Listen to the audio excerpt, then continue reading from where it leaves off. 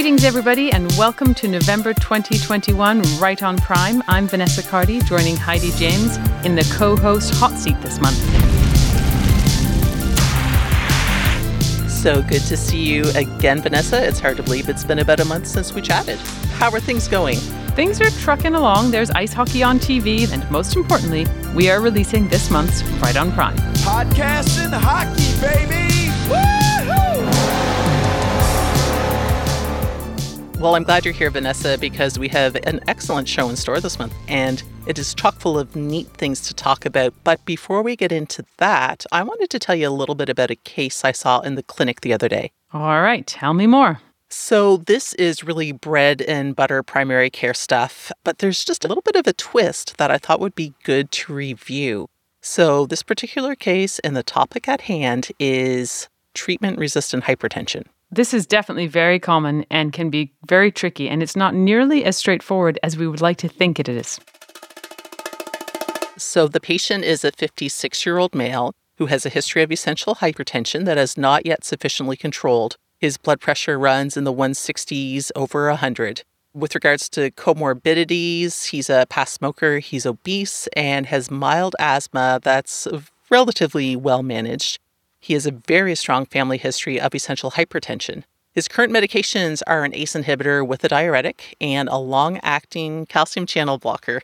So specifically, he's on Perindopril 8 milligrams with Indapamide 2.5, that really nice combination of an ACE and a diuretic. And he's also on Amlodipine 10 milligrams once daily. So he's been on that ACE diuretic combo for about a year, and this brought his systolic blood pressure down from the 180s to the 160s. And then at that point, because there wasn't much improvement, we added the amlodipine. And we've since been titrating that up with actually little improvement for the past few months. And I was a bit stymied because, we've talked about lifestyle and all of that stuff. And that medication combo, well, that's usually the trifecta, Vanessa. I can get just about anybody's blood pressure under control with that. For most people, they're usually very well controlled with one, maybe two medications, but your patient is already on 3, and that's the definition in and of itself of resistant hypertension. Not yet at target despite 3 medications or requiring 4 medications to reach the target. So why do you think your patient's blood pressure is up? Do they have a secondary cause, perhaps? I'm glad you mentioned that, Vanessa, because when blood pressure isn't as easily managed as we think it is, we really need to go looking for a secondary cause. Now, so you're obviously going to hold out on answering my question here. So until we've run through the entire formal approach to treatment-resistant hypertension, aren't you? You know me well, and the answer is yes. All right, well then proceed. Well, thankfully, the American Journal of Hypertension reviewed the topic of treatment-resistant and refractory hypertension back in 2019. So that's where I turned to figure out how to manage this patient's blood pressure. So what did it tell us to do in terms of the workup? So the workup of resistant hypertension, first thing, you need to figure out if these blood pressure readings that you're getting or that the patient is getting are accurate. Are they using the proper cuff size, proper positioning, etc.? Second thing, determine if this is white coat hypertension. Is their blood pressure just crazy high when they're in the office? So you need to look at ambulatory blood pressure monitoring and blood pressure monitoring in the community. Thirdly, review lifestyle issues with your patients. Find out, what are they eating? Are they exercising? Is there anything going on that can contribute to this blood pressure that just won't settle? Fourthly, review their medications. And what comes to mind here, Vanessa? Any ideas? Well, I'm assuming NSAIDs would probably be on the list. Yeah, NSAIDs are always on the list for hypertension. Also, oral contraceptives, some antidepressants, and the perennial favorite, cocaine. Ah, yes, cocaine. The drug that no one tells you they're on. And lastly, and what we were talking about earlier, is the secondary cause of their elevated blood pressure. You need to figure out what's going on. Do they have renal artery stenosis? Do they have sleep apnea? Is there too much aldosterone floating around in their body? Do they have a FeO? There's so many things. Well, actually, there's not that many, but we have to rule them out. Well, that's a pretty comprehensive list, but you have yet to mention the most likely culprit, which is medication adherence. I'm so glad you mentioned that because that's exactly what's going on with my patient.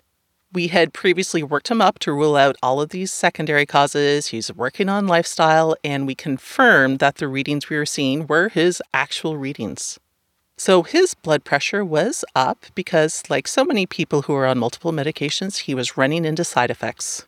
Well, that certainly isn't surprising, but which side effects in particular were bothering him? It's a textbook case, Vanessa. He had developed a dry chronic cough. Now, he'd been on the ACE inhibitor for over a year, but a couple of months ago is when he developed the cough, and Google told him it was his ACE inhibitor. So he stopped the medication, which of course is in combination with the diuretic. So when he stopped that medication, he stopped 2 of his 3 antihypertensives.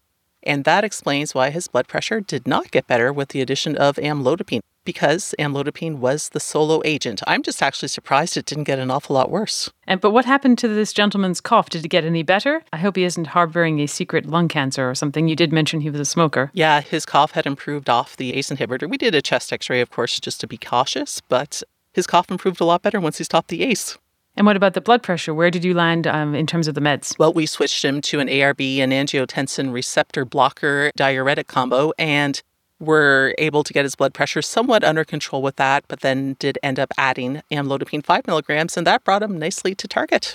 And he's continuing all those lifestyle changes too. So if he's successful with those, we might be able to lower his medications even more. This was actually a case of pseudo-treatment-resistant hypertension and a reminder to check on medication adherence in these cases. But of course, I think the other thing to remember here is that we ask our patients to take a lot of medications, and those side effects can certainly build up. They sure can. So that was the twist to the story. If anyone is listening and is interested in a little bit of a read on how to treat true treatment-resistant hypertension, we're going to include a link to that article in the show notes because it's an interesting read. Speaking of the show, what's up for the rest of this month's Right on Prime? Well, we have Steve and Ken in the 10 as they review the 10 papers for PCMA. Hobie is here to talk about antibiotic stewardship. We tackle an approach to HSP, or Henoch-Schönlein purpura. And then later on, Adrien Selim joins us and goes over some great tips and tricks for bridging a patient to dialysis in the rural medicine section. And on the Generalist, Josh Newson brought us one of his Anywhere EM segments with an approach to hypothermia when you aren't in the hospital or the clinic. So with that preview behind us, let's launch straight into November 2021, Right on Prime.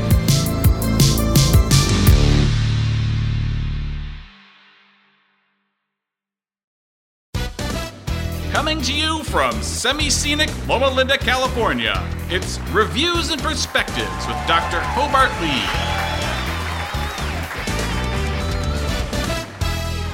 Hey, Hobie, good to see you. It's good to see you too. How are you doing? I am doing swell. I'm excited to talk to you. Yeah?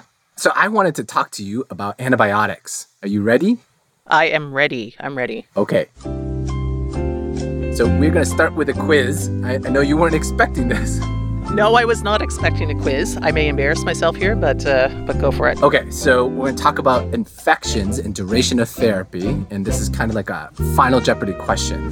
So, so the question is, how long do you treat an infection? It depends on which infection we're talking about, which bacteria it is. Okay, you're wasting time. You're wasting time. Okay, 7 to 10 days. Yes, that's right. Because it's always right. It doesn't seem to matter where the infection is or what antibiotic you're using or what bacteria you're treating, right? The correct answer always seems to be 7 to 10 days, right? But it's never 8 or 9 days. Nope. It's always 7 or 10 days. That's right, 7 or 10 days. If it's shorter, you think 7 days. If it's a little longer, you want to do 10 days. Exactly. And so the question is, how can that be right? How can that always be right? Especially since we talked about there are several factors, including the type of infection, the type of antibiotic, and the type of bacteria that we're trying to treat. So let's talk a little bit about antibiotic stewardship.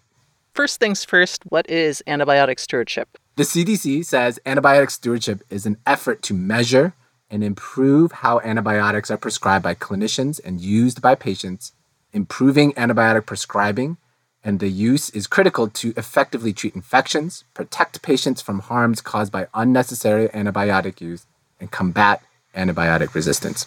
We for sure know that antibiotic resistance is a really big problem. It's a huge problem. There's up to 2 million infections and 23,000 deaths in the United States per year that are linked to antibiotic resistance.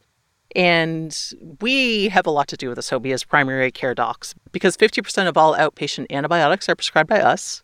That's right. And 143,000 emergency room visits for allergic reactions are allergic reactions to antibiotics. And this one really bothers me the most.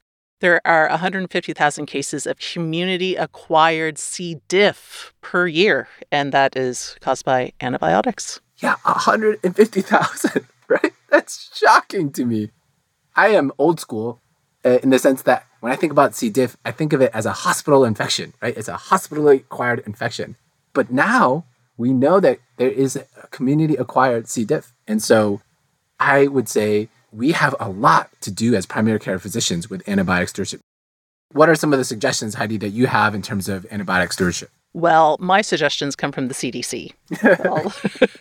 We'll just say what they have to say. Number 1. First up, they recommend not prescribing antibiotics for conditions that don't need it. This makes sense. You know, most URIs and bronchitis and pharyngitis, most of those are viral. They don't need antibiotics. Number 2. They also recommend not prescribing antibiotics for potentially overdiagnosed conditions. So this would be someone who shows up, my throat's sore, and you treat them for presumed strep rather than doing the rapid strep testing or even calculating the Centaur criteria. Exactly. Yep. Number 3. Thirdly, don't prescribe the wrong antibiotic for the condition. This is very tempting to do sometimes if you're seeing a patient who has multiple allergies. You're just like, oh, you're not allergic to moxifloxacin. I'll just give you that. Number 4. Fourthly, do not prescribe an antibiotic when you can just employ watchful waiting. An example of this would be a school-age kid who has a mild otitis. Like the symptoms are easily managed with analgesia. They're not sick. They're not toxic. They look good. You can really just keep an eye on them clinically rather than giving them an antibiotic right away. I mean, we do need to treat the more moderate ones, but most of them, we can just do watchful waiting. Number 5. And then fifthly, Hobie, now that we know what we're not supposed to do, this is what we're supposed to do. And this is to prescribe antibiotics without delay for serious conditions. So sepsis and STDs and limb-threatening cellulitis and meningitis come to mind. Yeah. I think that's super interesting because the first 4 of those deal with things we shouldn't do.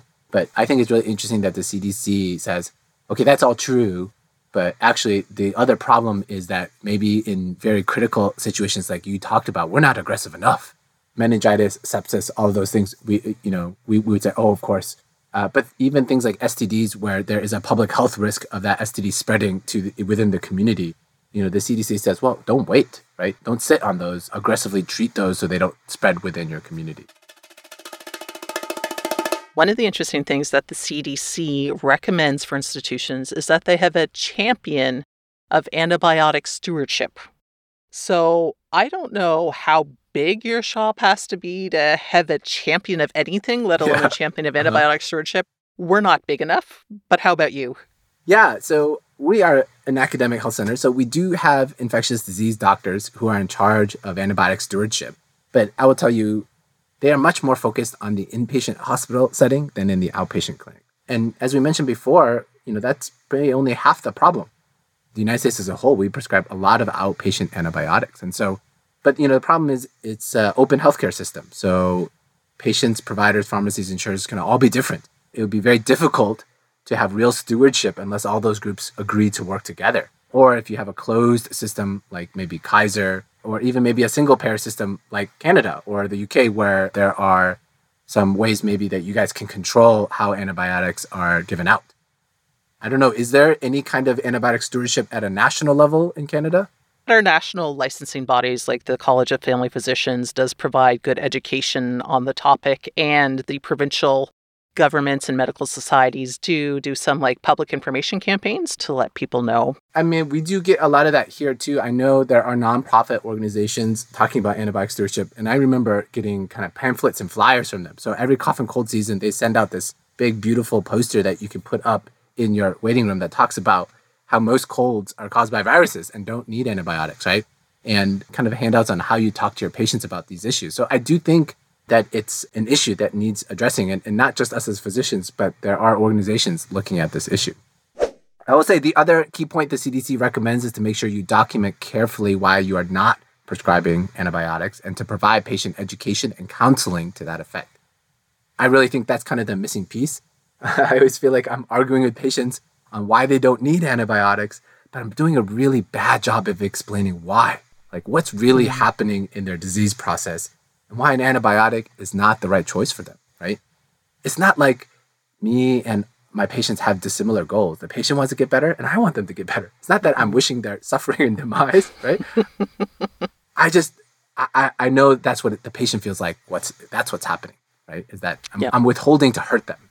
But I don't want that to be the case. I want my patients and me to feel like we're on the same side, right? And that what we're actually combating is their illness, not that we're fighting each other. Yeah, and even if we're not prescribing antibiotics, there are still things we can recommend. And I think sometimes in our zeal to not prescribe something, we forget that really patients just want to feel better. And if we can make other suggestions and offer other things to help them, and that can include education, they can leave satisfied. Z-Pack or not. Yes, that's right. Okay, Heidi, we're going to do the quiz again, right? Yay. I'm going to do better this time. I'm going to provide you with a diagnosis, and I want you to tell me the shortest duration you can get away with that's recommended for the condition, okay? Okay. We'll do these a little bit more rapid fire style, so we won't be digging into all the details around this, but let's try, okay? Okay, I'm set. Otitis media in kids. This is a trick question, Hobart Lee. How dare you start with a trick question? Because I just finished saying a few minutes ago that you can use watchful waiting for mild otitises. But if you're going to treat, the antibiotic and antibiotic duration depends on the age. In kids who are 6 and older, you can use amoxicillin for as short as 5 days. Yes. All right. So I admit I was going to trick you right away, but you're right. So it's age dependent, right? And I think that's the key here, especially for kids. We often think, oh, you got to do 10 days, you got to do 10 days. And that's maybe true for younger kids with more severe disease. But as they get older, you definitely can shorten up the duration. So that's good. 5 days. Okay. How about uncomplicated UTI? Oh, I know this one. The correct answer is 1 day. Yes. 1 dose treatment with fosfomycin. Love that drug. Yes. It's older than me and it's cheap and you drink it. It's awesome. Okay, so technically that is correct. I will be fully honest. I've never, ever prescribed fosfomycin. You, sir, are missing out on an awful lot of joy.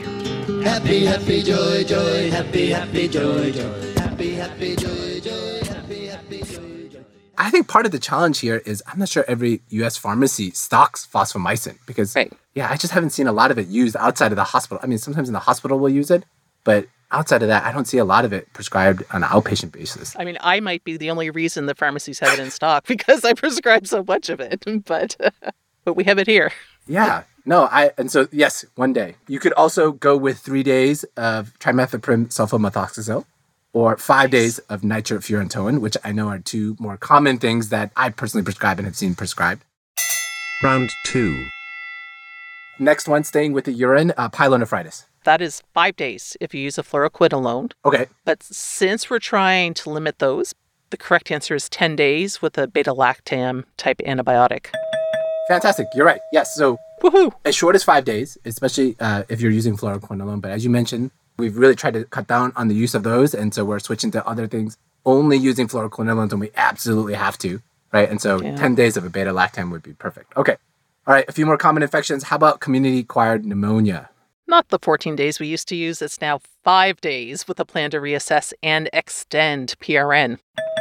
Yes. So that's, perfect. So 5 days. I think that's the point. Is like you can always extend therapy if you need to. You can schedule them for follow-up in your clinic, but you can't take back the antibiotic if they've already swallowed it, right? I guess you could reach in there and try, but patients generally find that to be an uncomfortable thing. Very true. That's right. So the IDSA recommends 5 days, but there is evidence that patients have gotten away with as short as 3 or 5 days. And so it's kind of shocking to me. Whew. 3 days of treatment for community-acquired pneumonia makes me feel very uncomfortable, but there is evidence around that. Yeah. Okay. Couple more. Sinusitis. Sinusitis. I remember very clearly in training, it's like, Heidi, you always need to prescribe at least 2 weeks of antibiotics for sinusitis because the antibiotics don't penetrate the sinus as well. We now know that's wrong, and it's 5 days, kind of like pneumonia. We now know that even 3 days, or maybe even a single dose of azithromycin, extended release azithromycin, might be as effective as a longer course. Yeah, this blew my mind. Outside of fosfomycin for UTI, really, I have not heard of anything that you could give 1 dose of an antibiotic and be cured of an infection of any kind, right? And so the idea that a single dose of extended release azithromycin might cure sinusitis, but there's data behind it. Otolaryngologists have done some studies that show that this could be effective. And so really not maybe for prime time use yet, but a lot of the experts say for maybe mild or moderate sinusitis, that could be an option, especially if you're worried about compliance and all that kind of stuff. A single dose might be enough. Okay, last one, cellulitis. Cellulitis is 5 days. In 2021, this year, the American College of Physicians Best Practice Advisory said so. They recommend 5 to 6 days with primary care provider follow-up. Yeah, 5 days. Gone is the 7 or 10 days of antibiotics, right? There is a strong sense that the duration for a lot of these common infections is too long.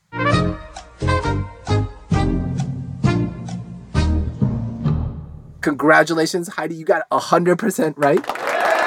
You must be a family physician. Yes, definitely. Because all those things are things that we treat. It's sinusitis, cellulitis, community-acquired pneumonia, UTIs, pyelonephritis. That's a Tuesday morning for us. And so that is why it's so important for us as primary care physicians to think about this, is because this is real world stuff. This is the stuff we deal in and day out in our practices. Yeah, and we tend to focus a lot on it on the hospital inpatient side. At least that's where I spend more of my mental energy focusing on it. But this is a good reminder that antibiotic stewardship is important in the community, that it is a primary care issue and one that we all have responsibility for. Yeah, like we talked about, avoiding unnecessary antibiotics. Many of the frequent antibiotic regimens that we have prescribed can be prescribed for much shorter than the 7 or 10-day treatment that we normally reflexively write on our prescriptions. I'd say the only right answer to the 7 to 10-day question is, how many days in a row should you eat ice cream? After about 7 or 10 days, you really should take a break. Let's have ice cream, everyone!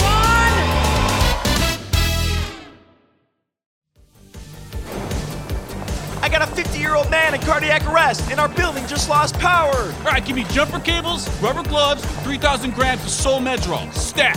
What are you, MacGyver? No, I'm the Generalist. Greetings all, this is Vanessa Cardi, and I am very pleased to welcome back to the show Joshua Newson. So today Joshua is going to be talking to us about hypothermia, but first let's hear a little bit about him. Whereabouts are you from and where are you working at the moment? Hi, Vanessa. I'm just outside of Detroit, and I moved here for residency about 3 years ago, and last time I got to be on the Generalist, I was a resident. Now I'm a full-blown attending a few months later. Feels good, doesn't it? Well, congratulations, because that's a great accomplishment. So that brings us to your project Anywhere EM, which I believe is something you started during residency, and which really was sort of a thought experiment for you to work through different ways that you would be able to tackle common emergencies that we might see in the emergency department, but how you would tackle those if you were outside of the hospital situation. Why don't you give us a bit of insight into that? The reason I did emergency medicine is because when I was a child, everybody asked me to babysit, but I was terrified something bad would happen. And so I got all the books I could about worst case scenario. And I think that's really why I went into emergency medicine, is to figure out, what do you do if something bad happens and, you're all alone, or you're the one that people are looking to.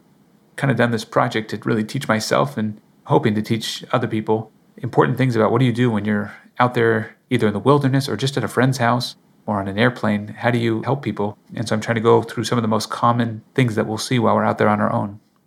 Well, I love this idea, and so thanks for joining us again. And I believe today you want to talk to us about hypothermia, and not just the hypothermia that we might see in our homeless patients, say perhaps in the wintertime. Because what I think one of the first key points here really is that hypothermia can be a side effect of so many different issues in the field. Even, for example, when that field is perhaps, say, in the middle of the desert. And maybe I'll just start out by saying 18% of soldiers that were admitted to a combat support hospital in Iraq were hypothermic on arrival. So that's Iraq. And really, just to bring it home, even 10% of civilian trauma patients in America, they arrive hypothermic. And this is a number that holds true even in Las Vegas and Texas. So it is much more common than we think, and it's devastating. It affects many, many systems, and I'm hoping we'll get to talk about that. Now, you've already given us some of those astonishing statistics related to trauma. So let's tackle that first, the trauma. How does trauma lead to hypothermia? Trauma can cause traumatic brain injuries, and that can lead to things like a delayed shivering mechanism, but also blood loss is a major cause of hypothermia, certainly environmental exposures. But alcohol, can't tell you how many times I'm called to the trauma bay, and the etiology of the trauma is alcohol, which in and of itself can cause a patient to be hypothermic. And of course, why all of this matters is that hypothermia, in the context of trauma, significantly decreases trauma survival rates. Now let's quickly just remind the listeners of the myriad of ways that hypothermia can affect our physiology. Now, for me, what really pops to mind is that issue of the cardiac problems. If someone is hypothermic, their myocardium is all irritable. But aside from the dysrhythmias, what other systems can be affected? In terms of the kidneys, it could lead to kidney failure pretty easily. Actually, the incidence of hypothermia-induced AKI, it was noted to be in over 40% of patients with accidental hypothermia that required admission to an ICU. The brain also, but it actually decreases your intracranial pressure. So certainly can lead to mental status changes such as confusion, loss of consciousness even, liver damage, breakdown of muscle. You can certainly see rhabdomyolysis from this, which also can affect the kidneys. It all goes together. I think one of the most obvious and most important systems that it affects is bleeding. Cold blood does not clot. This is a fact I got from crisismedicine.com. I don't have any financial relationship with them, but I have gotten a lot of great information from them. A drop of only 5 degrees Fahrenheit in your body temperature, or 2.5 degrees Celsius, to 93 degrees, that increases the person's rate of death by 28%.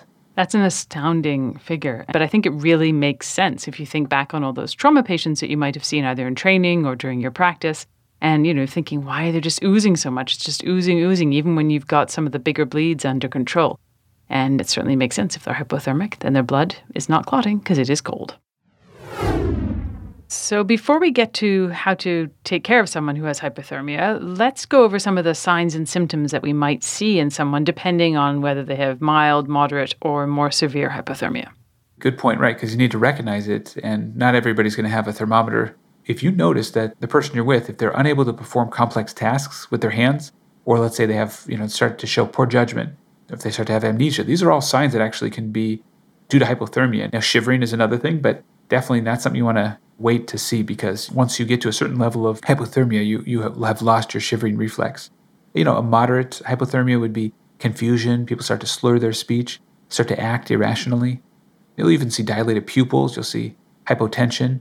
And then you're going to see their respiratory rate starts to go down, and even their effort starts to go down. To contrast that with severe hypothermia, you're going to see erratic breathing at that point. You're going to see that they start to have absent response to pain, muscle rigidity you'll feel, skin becomes very pale. Actually, the pulse rate is going to increase. And then, you certainly could start to feel or sense cardiac arrhythmias. Okay, so now that we understand that hypothermia can affect anyone, and that it can certainly have dire consequences, and now we know how to recognize some of the signs, what can we do to prevent it? Let's say we come across a hiker who fell, maybe busted up his leg and has been lying out on the trail, kind of oozing blood there for a few hours. What are some of the things that we need to do to act in that moment before we get that patient to an emergency room? Absolutely. So controlling the bleeding is very important. So we talked about you bleed more when you're hypothermic, but also you become more hypothermic by bleeding. So really controlling the bleeding in the best ways you can. Now, certainly we always talk about A, B, C, D, and then E with exposure. It's very important to completely undress the patient and look at every inch of skin. But I worry that sometimes in the trauma bay and certainly in the field, sometimes we forget to redress them. So very important that you only strip the clothes and the protective gear from the patients when it's necessary and for a minimal amount of time. And, if that clothing is wet, you want to replace that wet clothing with dry clothing as soon as possible. That sounds obvious, but when you're in the field, it's not like you have a spare change of clothes. So a sleeping bag, a sweatshirt, bedding, blankets or towels, anything to cover them up, also keeping their clothing clean and free from dirt. Dirt is 55 degrees Fahrenheit, and if we're 98.6, that is just going to suck the thermal energy out of them. Certainly we want to actively and often dry any fluids from the patient, so that would be sweat, obviously, rain. I think those are things we think about. But even blood, even if you have some dried blood on a patient, so that's going to evaporate, and that's going to be a very powerful cooling mechanism, which might be the exact opposite of what you want. You want to keep the patient's head covered, even with a shirt or a towel, whatever you have to reduce heat loss. And then for fluid resuscitation, you want to use warm fluids. Now you're going to ask, where in the world am I going to get a fluid warmer? Like, it's hard enough to find it, when people come into your level 1 trauma center, but where are you going to find a fluid warmer when you're out in the field camping with friends or just in somebody's backyard? But your groin is a very good fluid warmer. Your shirt pocket or your axilla, put it in your pants or put it underneath your shirt. That's a very powerful and quick way to warm fluids. Oral rehydration is also very important and is going to get into the bloodstream. So yeah, if let's say you have some water bottles, so those you'd want to kind of tuck away in your shirts. I think if someone handed us a cold bottle of water and a bag of IV fluids, we would instinctively say, okay, we're going to try and warm up this IV fluid by putting it in our armpits or in our pants. But if someone gave you a water bottle, it probably wouldn't be on most of our sort of radar to say, I'm going to warm that up too. It's a really good thing to remember. Even if you've got a Gatorade, warm it up. Right. Nothing quite as good as warm Gatorade. Introducing Warm Gatorade. It's in the pants. Good point. And then, certainly wrap the patient in multiple blankets with heat sources. You want to put those heat sources the same place you put when you're cooling a patient. If you ever have a patient with heat stroke or something, so you'll put it in the neck and the armpits and the groin and at the palms of the hands, but you always want to have material between the heat source and the skin. I didn't realize hypothermic skin, it burns easily. It burns at 102 degrees Fahrenheit. So you want to be very careful to make sure there's an insulator or a barrier between your heat source and the patient. A few other things that we can use to prevent a patient becoming hypothermic or to stop it in its tracks is you want to avoid overheating. You're covering them in all these blankets, but you want to keep frequently assessing. If that's causing them to perspire, if they're sweating, well, that's going to cause them to become hypothermic later on as the person cools, whether through shivering or through evaporation. So you got to make sure that you're warming them, but not to the point of sweating. And then we talked about how dirt is 55 degrees. So not only do you not want it on their clothes, but you also don't want it right underneath them. So you want to have a barrier between them and the ground. That's something important to remember.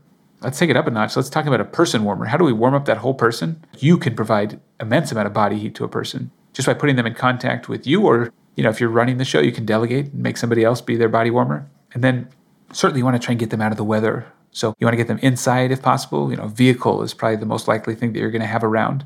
And then always remember to handle the patient gently and immobilize, as you're trying to get them to a better environment. You don't want to vigorously massage them or manipulate them in any way, because you can actually end up inducing these cardiac dysrhythmias. They're in a very fragile state. Okay, so I think we've covered a lot of ground here about how to recognize signs of hypothermia in someone who we might be seeing out and about on the hiking trails, or even, on a camping trip, or even, as you said, in the middle of Las Vegas, walking down the strip. And then we've also talked about different ways to prevent the situations getting worse, and then things to do to warm this patient up and get them to definitive care in their healthiest state possible, because it could be a while before they get there. So let's take advantage of the time we have with them. Do you have any little points that you want to say in summary? Any little pearls for us to remember? Recap. I do want to kind of draw attention to that idea that hypothermia is much more common than we think, and it's much more powerful than I think we give it credit for. It can affect so many organ systems simultaneously. And if you want the most bang for your buck, going after hypothermia is, you can improve multiple organ systems at once. I really appreciate all of the insights that you've given us and all of the pearls, and I'm looking forward to hearing about more scary things that can happen outside of the emergency department and urgent care department on a future date. Awesome. Well, thanks so much, Josh. Thank you very much. I appreciate it, Vanessa.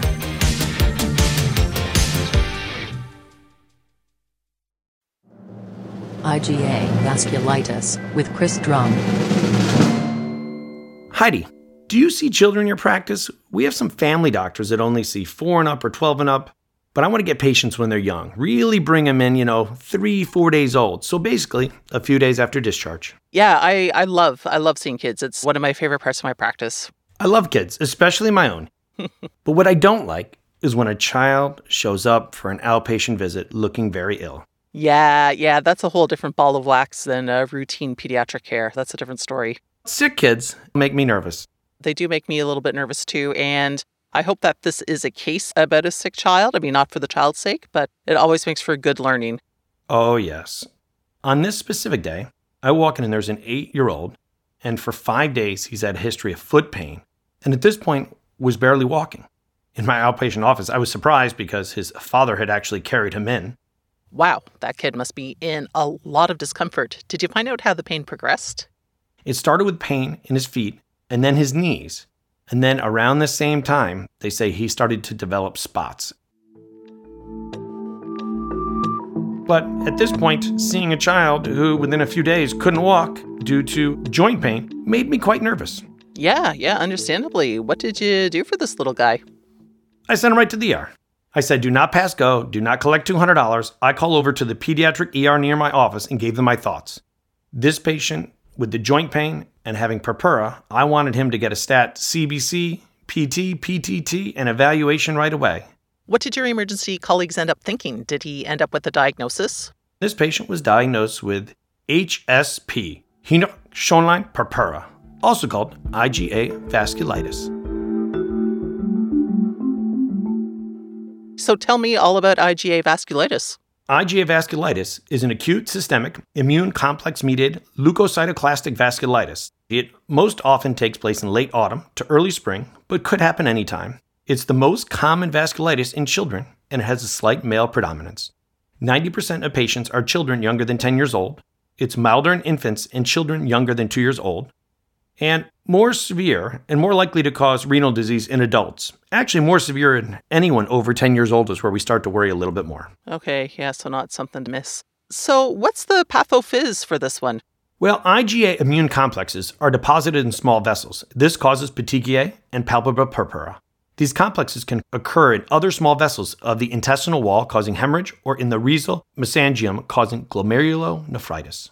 Now, is there anything that triggers it, or does it just kind of spring up de novo?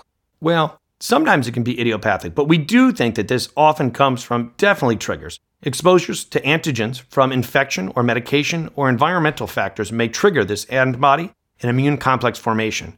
Group A strep is the most famous one, and this is found in cultures of more than 30% of children that had HSP or IgA vasculitis. Other possible triggers are parvovirus, Bartonella, H. pylori, H. paraflu, Coxsackie adeno, hepatitis A, hepatitis B, mycoplasma, and EBV. Right, so any infection potentially triggers this. Oh, yes. Yeah. There's a lot of different, when we get a history, of trying to get a sense of, have these kids been sick recently? What symptoms have they had leading up prior to this? The classic triad for HSP or IgA vasculitis, of course, is the purpuric rash, joint pain, and abdominal pain. Do these usually present in a particular sequence? Actually, the onset of purpura, abdominal pain, and arthritis could start in any sequence, but usually starts with the purpura and then joint pain. Okay, that's interesting. Good to know. Now, can you walk us through each of the individual symptoms? I'd like to learn more about them. So, rash. All patients with IgA vasculitis develop a non-itchy rash that starts as an erythematous papules or urticarial wheals and then mature into crops of petechiae and purpura. This rash is most commonly in the dependent areas, the lower extremities, and the buttocks. Okay, how about the arthritis? This is a non-migratory arthritis, as I recall. Oh yes, ankles and knees are more common than small joints, and these patients will have swelling, warmth, and tenderness. My patient in particular had swollen, red, tender joints and could barely walk from the pain in his ankles and knees. These arthritic symptoms, the good thing is, are usually transient, and they can at times precede the rash in up to 15 to 25% of patients. Okay, I didn't know that. Tell me more about the belly pain. What's going on there? I think the belly pain in children is always a tricky thing because oftentimes they can't give us a great history, and we're trying not to scan them right away, like it seems to happen with adults. And this pain can really be severe and can mimic acute abdomen in terms of severity. And, now when we're evaluating a child with what we think may be an acute abdomen, maybe we need to ask, hey, is there by chance a rash that you have as well? And this pain can be colicky and usually starts about 1 week after the rash. Vomiting and GI bleeding can occur in up to 30% of patients. In these cases, they can also have intussusception, with a mural hematoma serving as the lead point. The part of this disease that I think we all worry about, even more so with the older patients, is the renal disease, because this can be pretty significant. Oh yeah, almost all of the morbidity comes from the renal disease. And this happens in 40 to 50% of patients. And the risk of renal issues is greatest in patients over 10 years old with persistent purpura, severe abdominal pain, or relapsing episodes. And this usually starts within a month of diagnosis, but will usually remit in most patients. But those with persistent proteinuria are at the highest risk of complications. Chris, how do we officially diagnose HSP? I think a lot of us would recognize that triad of symptoms, but do we need anything further before we tell our patients that's what they have? Well, so to diagnose, there's no definitive test to diagnose IgA vasculitis, but purpura, abdominal pain, and arthritis should always make you think of this right away. Their initial diagnostic criteria came out in 1990 from the American College of Rheumatology, and at this point it was you had to have 2 of 4 things, and this was patients 20 or younger, palpable purpura without thrombocytopenia, bowel angina, and histologic changes showing granulocytes in small walls of the arterioles and venules. So 1990, I didn't have a driver's license then. I was probably a few years away from having a driver's license, by which I mean that was a while ago. Has there been any updates? Yeah, I mean, I think anything that happened while Tupac was still alive, it's time for us to update it. Agreed. I ain't mad at you. So in 2006, the International Consensus Conference adjusted the criteria. Now you have to have palpable purpura in the presence of one or more of the following. So diffuse abdominal pain, number 1. Number 2, any biopsy showing predominant IgA deposition. Number 3, arthritis. And number 4, renal involvement. But this is definitely harder to diagnose when the rash isn't there at the start, right? When the rash is there, it's a lot easier for us to know this answer. But when it's not there, that's when it gets a little bit trickier for us. And that's sometimes the biopsy I mentioned when that comes into play. Right. Now, what about labs? Do they play any role in diagnosis? So blood work-wise, there's no definitive serologic tests for IgA vasculitis, but the goal is to exclude other diseases in our differential. So there's no particular test, but of course you need a CBC because we need to make sure platelets are normal. We want to get a PTT and a PT, and we want to get a metabolic panel to look at the kidney function. We also want to get a UA to look for proteinuria. We want to look for red cell casts. We want to look for blood in the urine. And at times you can get IgA levels, but not everyone has to make this diagnosis. One thing that is necessary is normal platelets. Yeah, I'm glad you mentioned those platelets because the differential for HSP includes ITP and TTP and even DIC. So in addition to looking for normal platelets, is there anything else we might find on labs? So there's a lot of other things that we'll find. So leukocytosis can be there. You can get an elevated serum IgA if you've ordered it. Hematuria, proteinuria, and the anti-streptolysin O antibodies, which I feel like they loved on med school questions back in the day. They sure did, didn't they? Oh, yeah. The good thing is when you saw that, usually you knew what the answer was. So that's one of those I liked. That's right. Also, these patients can have normocytic anemia due to a GI bleed. The initial UA is often normal, but does need to be followed. So even if that first UA is normal, this does not mean we're done checking the kidney function because this may not happen right away. Complement levels are not necessarily needed, but they are often checked at times and they can be low. And biopsy, this is reserved for unusual presentations or possibly in adult populations. And the biopsies now are okay if they're either skin or renal in nature. Well, I don't know about you, but I always prefer to do a renal biopsy in my office over a skin one. Any chance I have to do a renal biopsy, I'm all over it. All right, so we've gone through the laboratory evaluation. What about imaging studies? So doctors love to image, but this is a situation where no diagnostic imaging tests are routinely needed to be performed. I love diagnoses that don't need any radiation. But arteriography is required in some severe cases to localize hemorrhage and GI endoscopy at times for bleeding. Abdominal ultrasound is being used more and more to diagnose kids when they have a differential that could be an acute abdomen. Yep, true enough. Okay, management. How do we look after our patients who have HSP? You know what? I don't want anyone to have HSP or IgA vasculitis, but it's got two of my favorite things. We don't necessarily have to scan you, and we can do watchful waiting. I mean, these are like two of my favorites together. So watchful waiting versus expectant management versus let your body do its thing, whatever we want to call it nowadays. Okay, nice. That's good to know. It resolves spontaneously in 94% of children and 89% of adults. Acetaminophen and NSAIDs can be used to treat arthritis, although NSAIDs need to be followed closely to make sure they do not aggravate a GI symptoms and should be avoided if there's significant renal involvement or a GI bleed, and rest and elevation of legs. Okay, that sounds easy.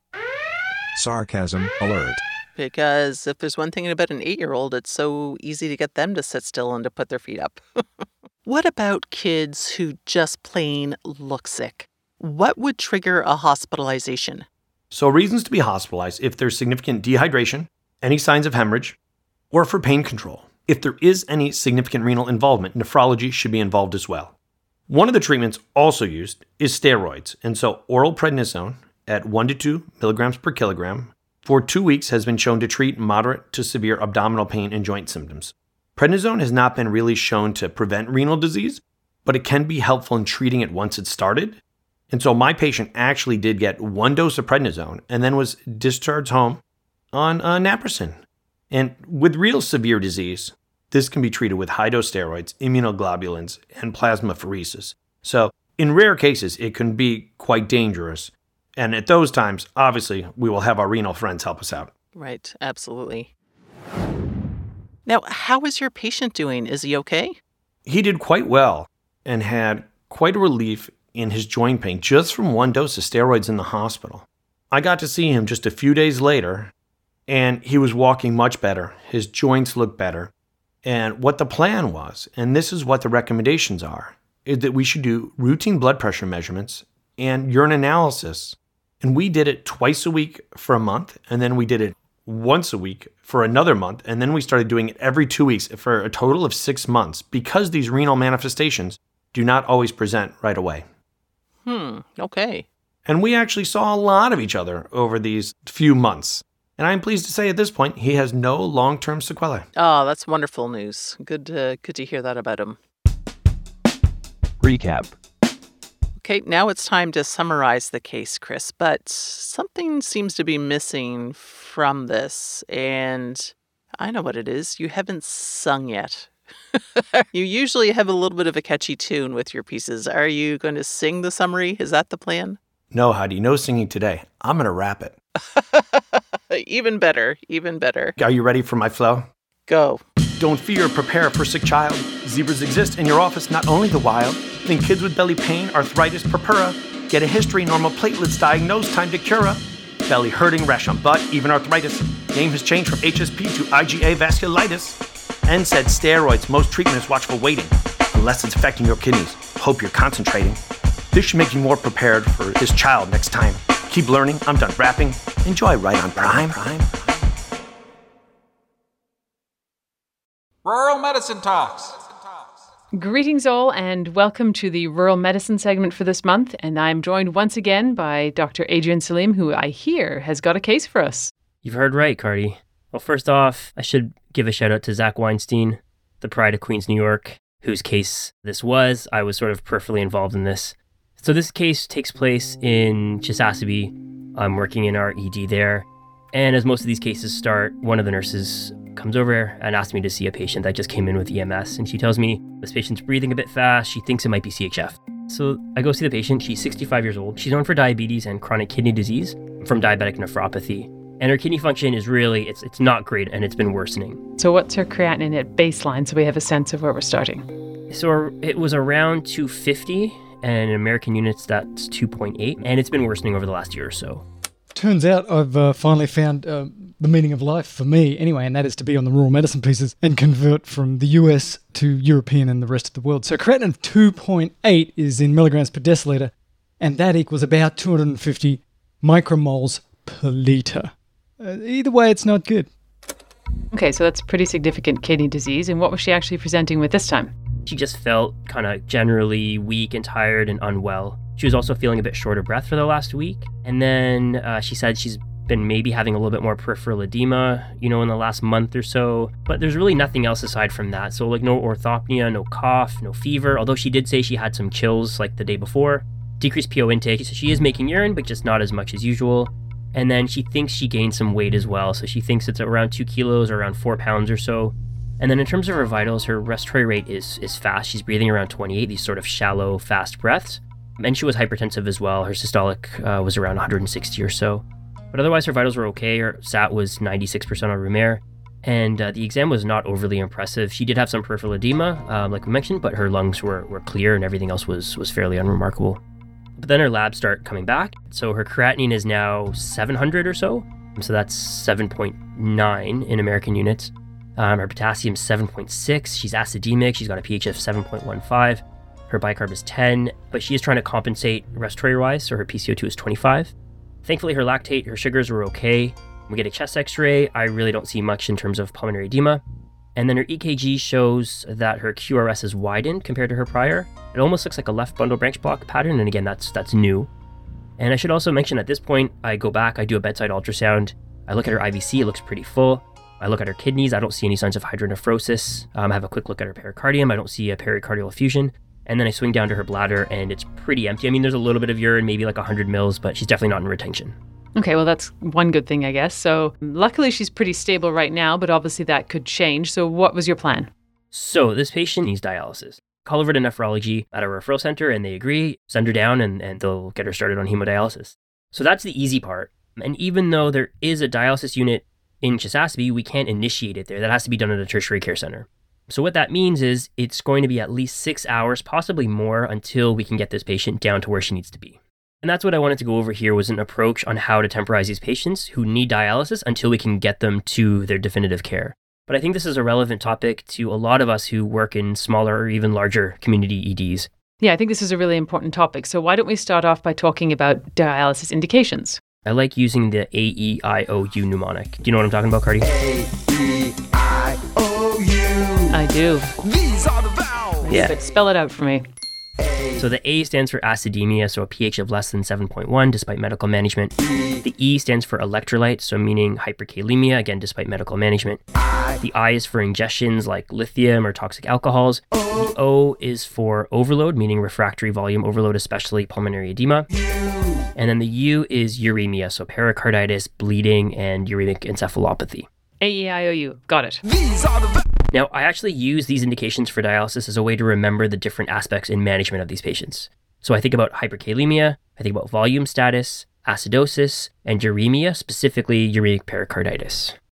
So let's start with hyperkalemia. Now, hyperkalemia is the most common and I think the most nuanced part of the management here, especially if there's going to be a long delay in transport. Now, in this case, her potassium initially was 7.6, and she had EKG changes consistent with hyperkalemia. So she's getting everything, right? We're throwing the kitchen sink at her. So she got calcium gluconate. We shifted her with insulin and D50, and then she got some Ventolin nebs as well. So with that treatment, her EKG normalizes. We get a repeat K in about an hour, and it's down to 5.7. So you did get her potassium down to a more reasonable level, but you still probably have around 5 hours, like in the best case scenario, until she arrives at the dialysis center. And what was your thought on how to actually manage that time delay? I mean, I think that's the main question. So some interesting facts here that I didn't really appreciate until this case, but calcium's effect only lasts for about 30 to 60 minutes, and insulin's effect lasts for about 4 hours or so. So there's a chance that K may creep back up again.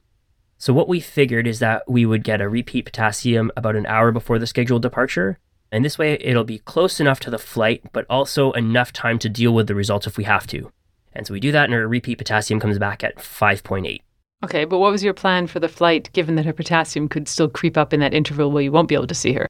There's not, as you know, there's not a whole lot you can do on a flight. What we would do is continue giving her Ventolin nebs on the plane. The flight nurse would keep an eye on the monitor, and if that QRS complex starts to widen or we lose P waves, then he would give calcium and possibly insulin as well.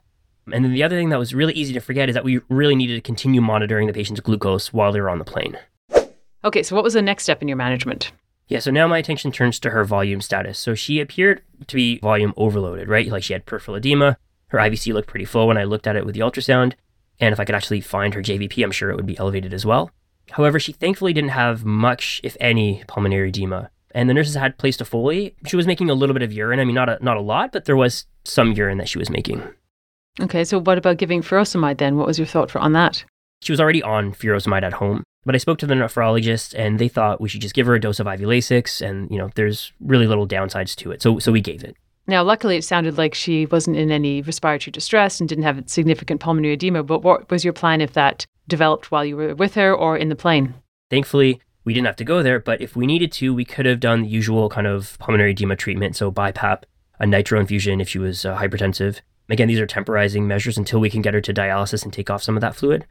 And then another thing we could have done is a phlebotomy. Now, I've never done this, and I'm not really sure how to do it. Do you have any thoughts on how to do this? I've never done this, but I did a bit of research into it. And so what you do is you take a 16 to 18 gauge needle and you allow around 400 to 500 cc's of blood to be drained by gravity. Now, this usually takes about 5 to 10 minutes from start to finish. So obviously it's not a long procedure. The nurses are usually fairly comfortable with, accessing veins in this way. And so we can get some fluid off pretty quickly. And how it works is, it's pretty straightforward. You're literally pulling volume off of the patient. Of course, it doesn't work to correct hyperkalemia or any of the other metabolic issues, but at least this way you can maybe get some of the volume off. So maybe not so much for this patient because she wasn't in acute pulmonary edema, but if someone's really having a hard time breathing, this can help them a little bit. Is there any evidence for this? Well, it's not exactly sort of recent evidence because I think we're obviously trying to get away from this as a treatment, but it is still there in your sort of to have in your back pocket. And so one 1995 study looked at the response to phlebotomy in patients who were already dialyzed and who presented to the emergency room with acute dyspnea and 2 or more signs of acute pulmonary edema, and they had to have failed nitrate therapy already. 80% of patients actually improved markedly and required neither intubation nor emergency dialysis after they had therapeutic phlebotomy. And in almost 40% of cases, the patient's next dialysis treatment was deferred for almost 10 hours. So in places like Chesapeake, that time save can be a huge deal. And the side effects are really comparable to the rate of side effects from emergency hemodialysis treatments in these patients. And as long as no more than 500 cc's of blood were withdrawn, the patients did well. And that's a little caveat that we could mention too, is that, if your patient is not in sort of florid pulmonary edema, but you're worried about the amount of time that it's going to take to transfer your patient, you can always take off less than 500 cc's, but really the max is 500 cc's. Now, I should mention, if the opposite happens, if the patient is volume depleted, then you can give fluid boluses as well, right? Now, in a situation where the patient has significant kidney disease, it's probably best to go with, small boluses and then just reassess frequently. Okay, next up, acidosis. Now, in this case, her pH was certainly not great, right? It was 7.15, but it really wasn't awful as well. And she was compensating as best as she could. Now, my worry was that if she were to tire out respiratory-wise on the transfer, then her pH would plummet, and then it could lead to all sorts of badness and cardiovascular collapse. So I'm wondering about starting her on a bicarb infusion. And when you look up the indications for starting bicarb, it's usually a pH of less than 7.1 and evidence of cardiovascular compromise, although I'm sure this is not a cut and dry answer. Now, the main reason why we just wouldn't give bicarb, willy-nilly, as I'm sure you would say, Cardi. Yeah, you're rubbing off on me a little bit. The reason you wouldn't just give this to anyone is that you're giving an already volume overloaded patient some extra fluid and a lot of salt, which can make their volume status even worse. So when I spoke to nephrology, and they felt that the risk of volume overload in this patient was greater than the risk of worsening acidosis, and so they thought we should probably hold off on bicarb, and so we did. All right, so next on the list to consider is uremia, and specifically uremic pericarditis. So this is going to present similarly to other types of pericarditis, right? There's going to be pleuritic chest pain, there may be a rub present if you can hear that, there may be the usual EKG findings as well. And the treatment is dialysis. That's how this is treated, not NSAIDs, not colchicine, it's dialysis. But why we really need to consider it is that patients can develop pericardial effusions and they can develop tamponade. Now, it's probably a good idea to have a quick peek at their pericardium with the ultrasound and make sure they don't have a pericardial effusion or any signs of tamponade before you get them on an ambulance or a plane or a helicopter. And in this case, thankfully, the patient did not have any chest pain. She had no findings of pericarditis on her EKG. And then when I had a look at her pericardium on the ultrasound, there was no pericardial effusion. Summary. All right, well, we've covered a ton of ground here, so let's try and put all this together. You have a patient that needs dialysis. You can't provide dialysis in your center. So what's your quick approach to managing them until they get to where they need to go? All right, so first off, hyperkalemia. Remember, calcium's effects only last for about 30 to 60 minutes and insulin for about 4 hours, so they may need to be redosed. Next, assess their volume status. If they are overall volume depleted, you can give small boluses and then reassess them frequently. If they're volume overloaded, you can consider furosemide. And then if they're in pulmonary edema, you can consider the usual treatments with non-invasive ventilation and nitro. And then you can also consider a phlebotomy, have that in your back pocket if you really have to get some fluid off and fast. Now, for severe acidosis, consider a bicarb infusion, but talk with your local nephrology team for some guidance about that. And don't forget to look at their pericardium since you don't want to miss a big pericardial effusion and impending tamponade. Remember, bedside ultrasound is your friend. Look at the IVC, look at the pericardium, look at the kidneys for any signs of hydronephrosis, and then finally look at the bladder for any signs of retention. All right, well, I think that's a great overview, but now I really want to know what actually happened to your patient. It was kind of boring, actually, and I guess in our business, boring is good. She got down to the referral center, no problems. She didn't need any further calcium or insulin or anything. So she was down there for a few weeks while they stabilized her on hemodialysis, and then she came back up to Chesapeake a few weeks later, and she is now one of the dialysis patients there. That's a great story. Thank you so much, and so many key learning points. Thanks, Adrien, and hope to talk to you soon. These cool letters are the vowels. Acidemia, electrolyte, ingestion, overload. A-E-I-O-U. And uremia. Listen to the sounds.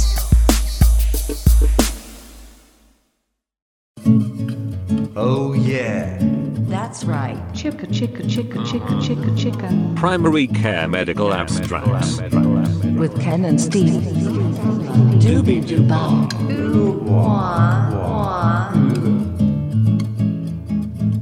All right, here we go on the November 2021 PCMA edition. This is following up on the uber scary October edition.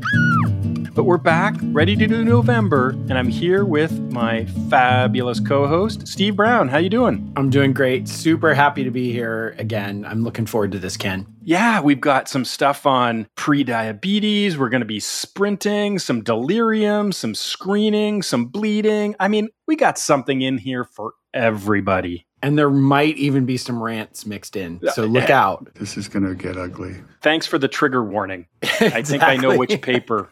All right, so I've got the first one here. Paper 1. Abstract number 1. Risk of progression to diabetes among older adults with pre-diabetes. And this is in JAMA Internal Medicine 2021. And you know, every time I see a paper that says something about pre-diabetes, my monosynaptic reflex is, oh, I'm pre-tachycardic. Should I be on a beta blocker, Steve? So, pre-diabetes. It's debated. There's different definitions kicking around, different lab parameters that people use. And the purpose of this study was to compare different definitions of prediabetes and the risk in older community-dwelling adults. It was a prospective cohort study where they mined a previous study from the atherosclerosis risk and community study, and they looked at the patients that didn't have diabetes, but they had lab values on them. And so they teased out and picked out that subgroup of pre-diabetics. And they defined that as having a glycosylated hemoglobin or a hemoglobin A1C, 5.7% to 6.4%, or impaired fasting glucose level of 100 to 125.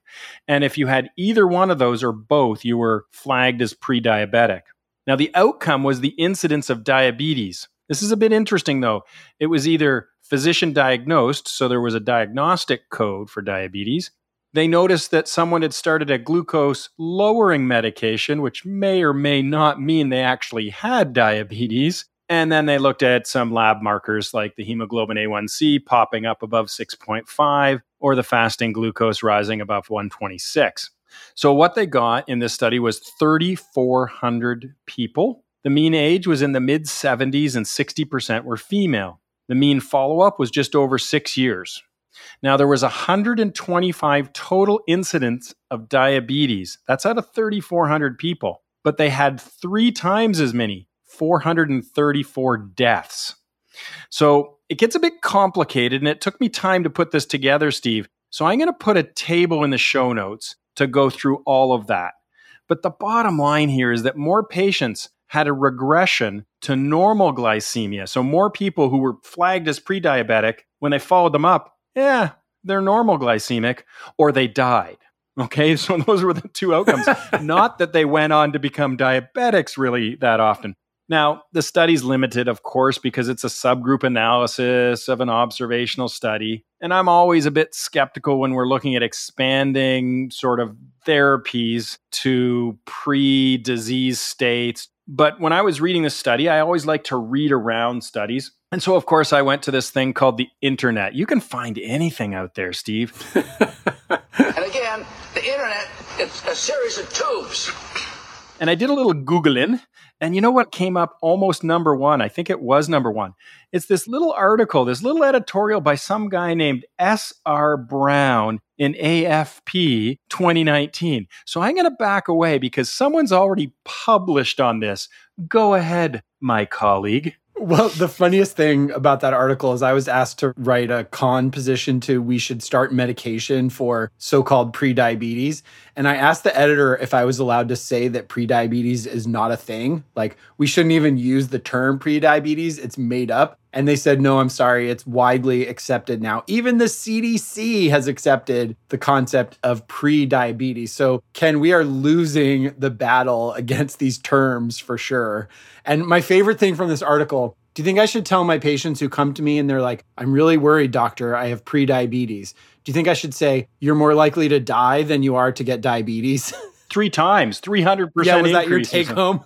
You're fine, sir. You're more likely to die than you are to get diabetes. The definition of diabetes comes from the American Diabetes Association, and it's just an arbitrary number, 6.5 hemoglobin A1C. probably if you're 7 or 7.5, you're fine. You're not going to have any long-term complications. So the fact that we have a made-up threshold for diabetes, and now we're going to make up an even lower threshold for prediabetes is ridiculous. But this is very reassuring that we don't have to worry about our patients with abnormal glucose that have not yet met the criteria for diabetes. We don't have to stress, especially if they're 75 years old. So just to circle back to my intro then, you're saying I don't have to worry about being pre-diabetic or pre-tachycardic. Right. Or we're all pre-dead. Pre-dead. Bottom line. If you make it to your 70s without developing diabetes, it's unlikely you'll be diagnosed with diabetes, even if you get labeled pre-diabetic. Paper 2. Abstract number 2, Ken, I bet you thought that we were done with the sprint trial forever. I thought it was a marathon, not a sprint, but okay. Yes, it turns out the sprint trial is indeed a marathon. Is a marathon. So we have what these authors swear is the, quote, final report of a trial of intensive versus standard blood pressure control, New England Journal of Medicine, May 2021, from, of course, the Sprint Research Group. Sure, the final. That's like the Who telling us this will be their final farewell tour. I went to all 3 of them, I think. Right, exactly. And you mean Who, the rock band, not Who, the World Health Organization. Yes, the rock band Who, but they had so many farewell tours. I mean, okay, Sprint trial, this is it. It's over. Sprint is done. So what does Sprint trial say in their allegedly farewell tour? Well, just a little background. We know that blood pressure goals are hotly debated, and even more so since the Sprint trial came out in 2015, which Ken's favorite was stopped early because a goal of 120 systolic compared to 140 systolic improved clinical outcomes. This study is a follow-up, reporting data for another year after the trial was closed. And spoiler alert, there is no change in the conclusions, unsurprisingly. It's super important to understand the patient population in the Sprint trial. These are patients over 50 who have at least one cardiac risk factor. They're hypertensive, they could have CV disease, renal insufficiency, Framingham risk over 15%, or age over 75, and this does not apply to patients with diabetes. They randomly assigned over 9,000 patients to intensive treatment target, which was systolic blood pressure less than 120, or a standard treatment target, which was less than 140. And the primary outcome, we're pushing all your buttons here, Ken, again, was a composite myocardial infarction, other acute coronary syndrome, stroke, acute decompensated heart failure, or death from cardiovascular causes. I'm trying to keep my zen for the rest of this episode. You have to wait until I'm done describing the details before you can rant. So this was an observational post-intervention period. Patients were returned to their usual physician. There was no difference in outcomes. The blood pressure crept up and med use decreased in the intensive intervention group once you stopped the study. And remember from Sprint, the main difference was that people in the more aggressive goal were on 3 medicines for the most part, and patients in the less aggressive goal were on 2 medicines. So adding the post-intervention time to the original data, 3 years of follow-up, primary outcome composite, 1.77 versus 2.4% per year, number needed to treat 159 per year. All-cause mortality, pretty impressive, 1.06 versus 1.41, number needed to treat 286 per year. But of course, what we've been talking about and harping on PCMA since 2015 now is the serious adverse events. Hypotension, electrolyte abnormalities, acute kidney injury or failure, syncope, significantly more frequent in the intensive treatment group. Serious hypotension, number needed to harm 200 per year. Serious syncope, this includes ED visits, number needed to harm 333 per year. Serious acute kidney injury, number needed to harm 200 per year. Sodium less than 130, number needed to harm 167 per year. And I love our colleagues over on EMA. If you listen to them talking about this, they're just like, you're going to be seeing a lot more people in the ED with complications of too much blood pressure medicine. Yeah, the pendulum's going to swing from everybody running in because they took their blood pressure and it was high, that, oh my goodness, they took it again and it was higher, and then they took it again and it was even higher. Now we're going to get all these syncopizers and hypotension. And I know that you say the number needed to harm, the NNH, is in the hundreds, like, 200, 300. But you got to remember, that's per year. And these people will be taking this medicine for years, these 2 or 3 medicines. And there are millions of Americans that have hypertension. So it's not going to be an insignificant number. Yeah, so this so-called final publication, it doesn't really add much to the findings of the SPRINT trial. And I think in the right patient with shared decision-making, a goal of 120 systolic may be reasonable. Remember, for high-risk patients, there may be some mortality benefit, but the trade-off has to be understood, which are the harms. Bottom line. The SPRINT trial final results show improved mortality with increased risks. Paper 3. Abstract number 3 is the diagnostic accuracy of the 4AT for delirium detection in older adults, a systematic review and meta-analysis in the Journal of Age and Aging, November 2020. And my inner nerd just jumped at this title. I mean, I saw the 4AT and I thought, does that mean it's 2 ATATs? Those all-terrain armored transport vehicles from Star Wars? Oh, that would be so cool. But it's not. 4AT means something different. So this is a quick, and what they mean by quick is less than 2 minutes and easy to use clinical decision tool that was developed about 10 years ago, and it's used internationally. I wasn't familiar with it. I hadn't been using this. Have you used it, Steve? No, I haven't. So I guess international means outside of North America. Right. That's international. And it's to assess patients with delirium. And it has 4 domains. Alertness, that's one of the A's. AMT4, which stands for orientation to person, place, date of birth, and year. Attention. And then the 4th A is acute change or fluctuating course. Now, they give a score between 0 and 12, with greater than 3 being a possible delirium plus or minus cognitive impairment. So the objective of this systematic review was to look at the diagnostic accuracy of this tool. So the authors, they registered their study protocol with Prospero. They did an extensive search and graded the methodological quality of the studies. They included observational studies of patients 65 years of age and older, used the 4AT, and had a standardized or validated tool for delirium for comparison. Now, studies were included if patients had delirium tremors, so no patients with DTs in here. They had 17 trials with 3,700 patients from 11 countries, so it was international, in a variety of clinical settings. So this is on the acute medicine floor, the surgery floor, in care homes, and in the emergency department, with 3 of the trials being done on stroke patients. The overall prevalence of delirium was almost 1/4, 24%. So that's a high prevalence rate. The quality of the studies were moderate to good, and sensitivity and specificity were both 88%. So this looks like a reasonable tool to use based on the simplicity and the speed of evaluation.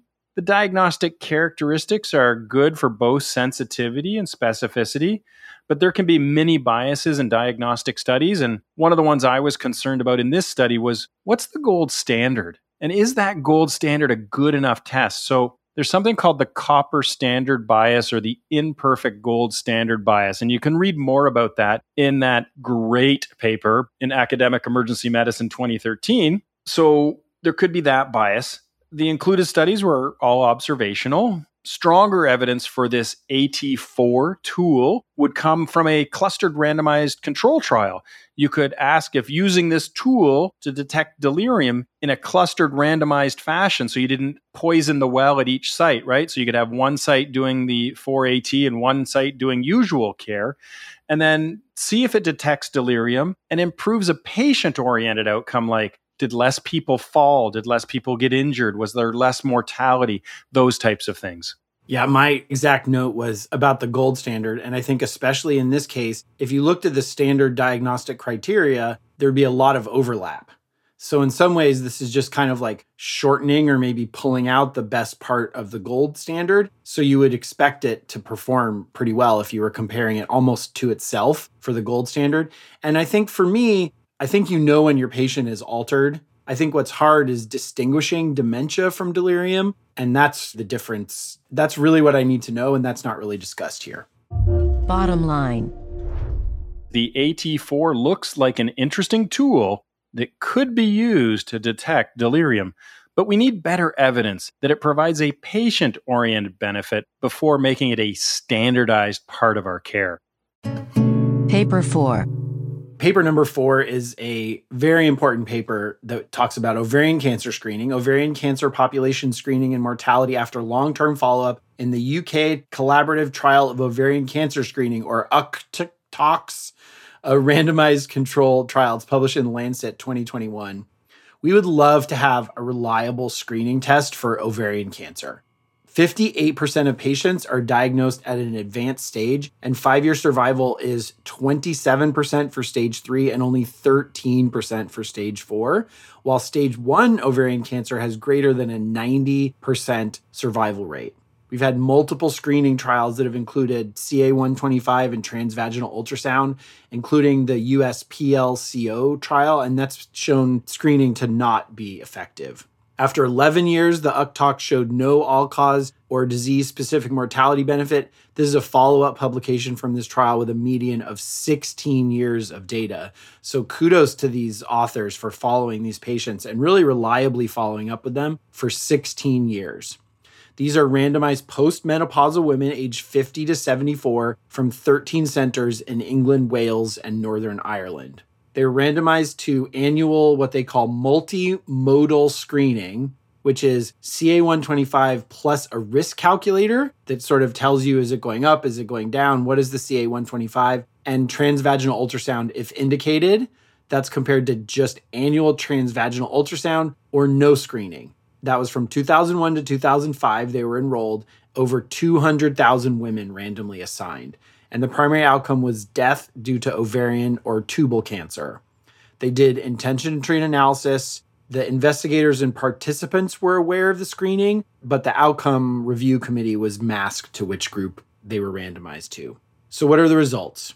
At a median of 16 years of follow-up, over 2,000 women were diagnosed with tubal or ovarian cancer, 1% in each of the 3 groups. No difference. There was an increase in stage 1 diagnosis and a decrease in stage 4 incidence in the multimodal screening group. There was an increased incidence of stage 1 or 2 disease and a decreased incidence of stage 3 or 4 disease. So this would be promising. This sounds exciting, but 1,200 women died of the disease, 0.6% in each group. No reduction in ovarian and tubal cancer mortality in each of the screening groups compared to no screening. So the authors conclude general population screening cannot be recommended. And they note that just because you can prove you can increase detection in stage 1 or stage 2, it doesn't necessarily improve mortality. So this study, even with a fancy calculator, confirms the USPSTF-D recommendation, don't do it for ovarian cancer screening. Steve, when I was looking through this article, I couldn't find the all-cause mortality. Were you able to find all-cause mortality in the manuscript or the supplemental material? I did not. Yeah, I dug into the supplemental material because that's always one of the concerns I have. It may come out as a wash with the ovarian-related or tubal deaths, but what happens if all-cause mortality goes up? And so I really like to see both of those things reported, and I dug into it. I couldn't find it. So it sounds like you couldn't find it either.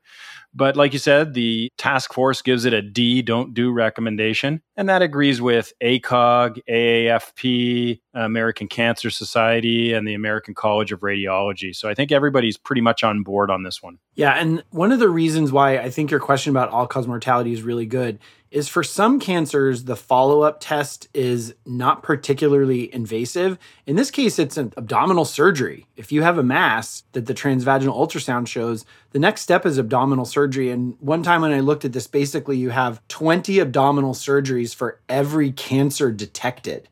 And that's not even saying that you're going to improve mortality. So I think that's a really important question. Bottom line.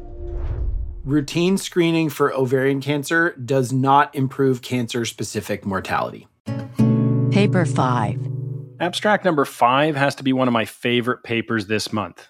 Abstract number 5 is Rates of Rebleeding, Thrombosis, and Mortality Associated with the Resumption of Anticoagulant Therapy After Anticoagulant-Related Bleeding. And this was in the Canadian Medical Association Journal 2021. So the objective of this study was to determine the outcome of patients who had restarted an oral anticoagulant after they had bled and compared those to those who hadn't restarted.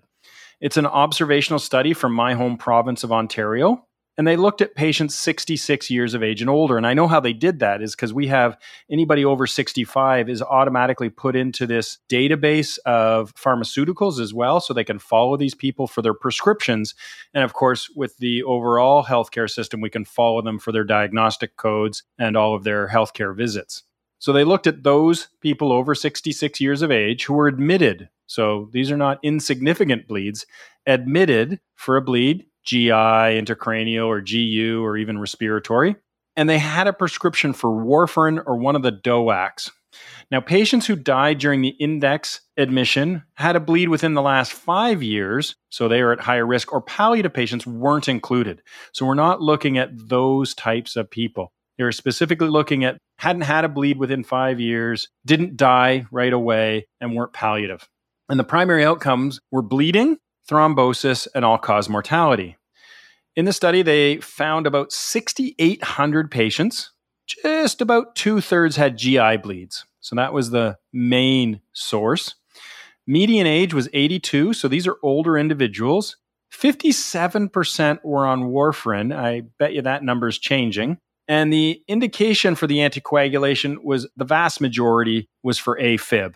70% were resumed with their anticoagulation within 1 year, and most of them within about 6 weeks for the median time. Now, when they looked at the results, there was a reduced rate of thrombosis if you restarted the anticoagulant. So that makes sense. You're less likely to have a thrombosis. But mortality, the hazard ratio for mortality was also statistically lower. But if you're starting an oral anticoagulant, you're going to see an increased rate of bleeding, and that hazard ratio was up. So they adjusted their results for covariance, but always there could be these unmeasured confounders responsible for the observed data.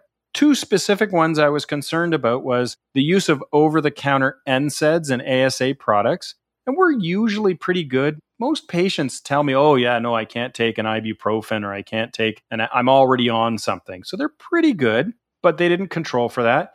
And it's also possible that the healthier people were restarted on oral anticoagulants, while those that were sicker were not restarted. And sometimes we don't have definitive data. It's just clinical gestalt that I'm going to start that person on their oral anticoagulants again, or geez, I really think there may be some fragility there and we shouldn't. The data only applies to those patients over the age of 65, so we shouldn't overinterpret this to younger patients. And what we really need to answer this question is a properly designed randomized control trial. Yeah. Do you think you could do one? Do you think it would be ethical? Or do you think there's already evidence that's pretty convincing that someone should be on an anticoagulant? Well, I guess, you can't do it ethically unless there's equipoise. And so I think you'd have to gather some thrombosis experts, some primary care experts, patient groups, because, we can look at hazard ratios and say, well, the hazard ratio of the mortality was 0.54, but your increased rate of bleeding was 1.88, and these are serious bleeds.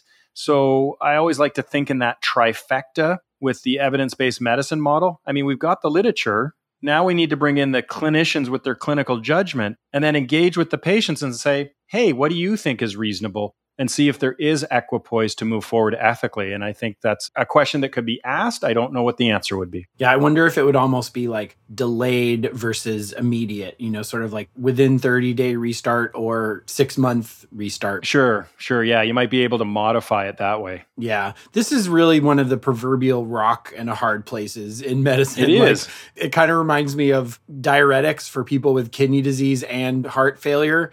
And did you see that thing where a cardiologist got arrested for assaulting a nephrologist and they didn't say, but it was an argument over a medicine. I think it was over who, with a diuretic or something like that. But you can imagine How dare like you? the gastroenterologist and the primary care doc or the cardiologist being like, we got to restart this. And the gastroenterologist is like, no, you can't restart this. So it's definitely a rock and a hard place. But I do think that at some point the evidence would favor restarting the anticoagulant, but I don't know exactly when that time is. Yeah, and the thing is, when you do restart it, right, everybody has different risk tolerances. And would you rather risk, because the vast majority of it were AFib, what is their 1 year, if you do a CHAD-VASc2 score, is their risk 3% or are they, 15% for in the next year? And then how bad was the bleed? And so there's nuance to this and clinical judgment has to come into it. Wait, are you saying it's a shared decision? I am. Fancy that. Bottom line. Restarting oral anticoagulants after a bleed requiring admission to hospital is an excellent opportunity for shared decision making. Paper 6. Abstract number 6. Tympanostomy tubes or medical management for recurrent acute otitis media in the New England Journal, May 2021. And this is from the gurus of tympanostomy tube research at the University of Pittsburgh. So we know that recurrent otitis media is one of the most common indications for the insertion of tympanostomy tubes. We've talked on PCMA before about tympanostomy tubes for otitis media with effusion. And actually there's a Cochrane review that shows no improvement in language development or cognition when using tubes for otitis media with effusion. And if you're talking about persistent otitis media with hearing difficulties or symptoms, guidelines suggest tube insertion for persistent otitis media with effusion with hearing difficulties or symptoms that are potentially attributed to otitis media with effusion, like poor school performance. If you look at recurrent otitis media, current guidelines suggest tubes may be given if the patient has 3 times in 6 months or 4 times in 1 year. So these authors were funded by the NIH, the epicenter of tympanostomy tube research at the University of Pittsburgh. It wasn't funded by Big Tube? It's a series of tubes. They randomly assigned 250 children 6 to 35 months old who had at least 3 episodes of acute otitis media within 6 months or at least 4 episodes within 12 months. So this is concordant with the guidelines. And they randomized them to either have tympanostomy tube placement or receive medical management involving episodic antimicrobial treatment. The primary outcome was mean number of episodes of acute otitis media per child per year during a 2-year period. And it was powered to find about a half episode difference over 2 years. So with only 200 patients, you might wonder about the power. And so that was about what they could distinguish. So what did this show? The rate of episodes of acute otitis media per child per year during a 2-year period was about 1.5 in both groups. And this is by the intention to treat analysis. There was substantial crossover, so they did a per protocol analysis, which also showed no difference. And actually, many patients that were assigned to medical management ended up having tympanostomy tubes placed either because the parent asked for it or because the patients met what they called a failure threshold with recurrent otitis media. The harms, if you had tubes, you had about 5 more days of ear drainage, otorrhea in those 5 years. And then they had a bunch of other secondary outcomes that were sort of mixed between the groups. So while these authors conclude there's no difference with medical management, it seems a little more complicated than that to me. Many patients crossed over, had tubes placed in the medical management group. And so I think the take home is once your patient reaches that threshold, say 4 otitis media infections in a year, medical management is an option, even though the parents or the otolaryngologist may be more aggressive at that point. I think this paper demonstrates the problem of trying to find a signal in noise, because the fuzzy inclusion criteria of a clinical diagnosis, because they retrospectively looked and identified these children that had these episodes of acute otitis media. And you know that there's some diagnostic uncertainty with, oh, that eardrum looks a little red.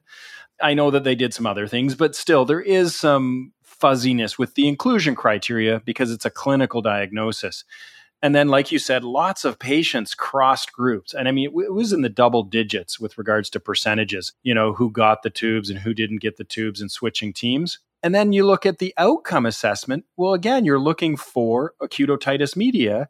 And so you've got fuzzy clinical diagnosis at the end of it. And so I think there's so much noise going on that I think it was unlikely that they were going to find a statistical difference. Now, this isn't proof that tubes don't work, but it certainly doesn't support the claim that tubes do work. And we know that the burden of proof is on those claiming superiority in this case. And so I will just accept the null hypothesis until there is sufficient evidence to reject the null. Bottom line. Medical management is a reasonable option compared to tympanostomy tubes for children with recurrent otitis media. Paper 7. Abstract number 7 is Epidural Corticosteroid Injections for Sciatica, an abridged Cochrane systematic review and meta-analysis published in Spine 2020. Steve, do you think this is the one I'm going to rant on? There is a high pretest probability of a rant on this paper. All right, let's get into it. Ooh, this is going to be good. Sciatic back pain, it can be a challenge, of course, to treat effectively, and there's been many pharmacological and non-pharmacological treatments with limited success. The objective of this systematic review was to investigate the efficacy and safety of epidural corticosteroid injections in patients with sciatica compared with placebo injections in reducing leg pain and disability. Now, this is an update from a 2012 review published by Pinto et al. In Annals of Internal Medicine on this topic. The authors did an extensive search without language restrictions and graded the methodologic quality of the study. They only included randomized control trials of patients with sciatica that reported overall pain intensity, leg pain intensity, back pain intensity, and disability status. They excluded studies that were not randomized control trials or the patients didn't have sciatica or lacked a placebo control or did not have epidural injections. So, in their paper, they said 25 studies, but there were only 19 trials that they were able to meta-analyze. And that had close to 2,500 patients in the meta-analysis. And this was an increase of 6 from the 2012 review.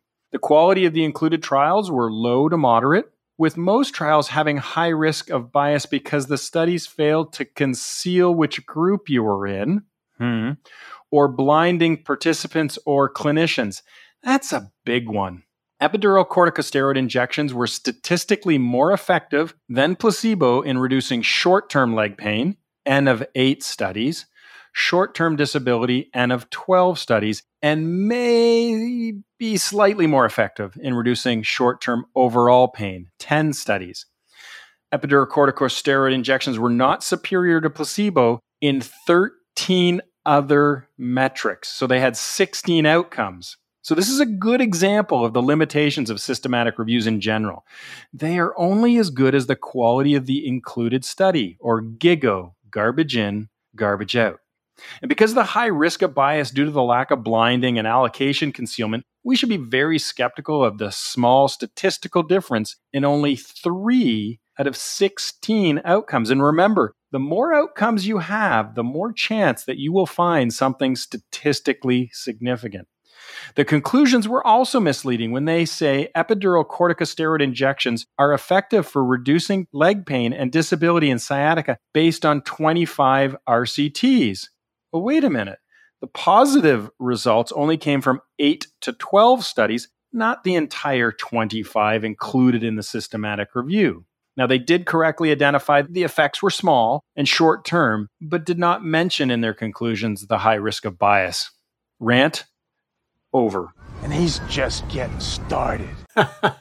And even the ones that showed a statistical difference showed less than 10 on a 100-point scale for pain difference. And then, whenever you're going to do something like this, an injection, you're putting a medicine in someone's back. You want to know the benefits, but you also want to know the harms. And the evidence for the safety was very low quality. Well, thank you for bringing in the difference between statistical significance and clinical significance, because that's important. And of course, harm is systematically underreported in randomized control trials and in systematic reviews. Bottom line. There continues to be a lack of high-quality evidence to support the use of epidural steroid injections in the treatment of sciatica.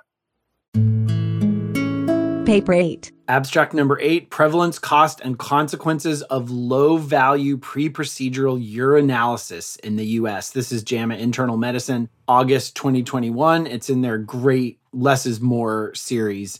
And Ken, there's nothing that gets me going besides possibly prediabetes, like unnecessary preoperative testing. We know that wasteful preoperative testing is rampant. Unnecessary tests don't change management, are not recommended. They're annoying for patients and doctors alike. Guidelines recommend against them. Doctors don't even want preoperative tests. I published a qualitative study where we talked to primary care doctors, surgeons, and anesthesiologists about preoperative tests. The primary care doctors said they did it because the surgeons asked them to. The surgeons said they did it because they were worried about what the anesthesiologist wanted. And the anesthesiologist said, meh, we don't need tests. I know. So is there a top of one of these preoperative tests that really get under your saddle? It's funny you should ask. Yes. So urinalysis is certainly one of them. The other one that I tell the residents is maybe you don't have to bicker about a CBC or a PTT in otherwise healthy patients. They're super wasteful, but they're not going to cause harm. But a chest x-ray, especially in here in Arizona, is going to lead so often to a workup that it's going to involve a CT, and urinalysis certainly falls into that category. It may lead to antibiotic use, which can lead to adverse effects, antimicrobial resistance. So urinalysis is definitely high on the list of unnecessary preoperative tests that may cause harm. So these authors performed a cohort study to analyze inpatient and outpatient episodes of procedural and surgical care to assess prevalence and cost of low-value pre-procedural urinalysis in the U.S. from 2007 to 2017. They looked at commercial and Medicare claims. They excluded kidney and urologic procedures and also cesarean deliveries. Remarkably, this is a study of 13 million procedures. And 25% of them had urinalyses done. And depending on the procedure, between 84 and 94% of them were unindicated. I love this. They call these not plausibly indicated. And between 6 and 28% of urinalyses are followed by antibiotics. So just go ahead and every 4 times you do a urinalysis, just plan on getting a call or looking at the labs and having to prescribe antibiotics. The 4 procedure categories with the most unnecessary urinalyses are joint replacement procedures, prostate surgery, spine surgery, and gynecologic surgery. They estimate that this cost $49 million on unnecessary UAs and $5 million on unnecessary antibiotics. And the authors, in another just classic understatement, quote, practice patterns remain entrenched. So that's the end of quote. This is my quote now. How can we call ourselves an evolved health system when we're just wasting this much just ridiculousness? How can we consider ourselves excellent? This is just another example. Why do we not have the will to eliminate this harmful waste? I read the paper and I said, wow, this is big data doctor bashing paper. Because you said like millions, right? But you know that it's going to cost not millions, but I've got to put my finger up to the corner of my mouth.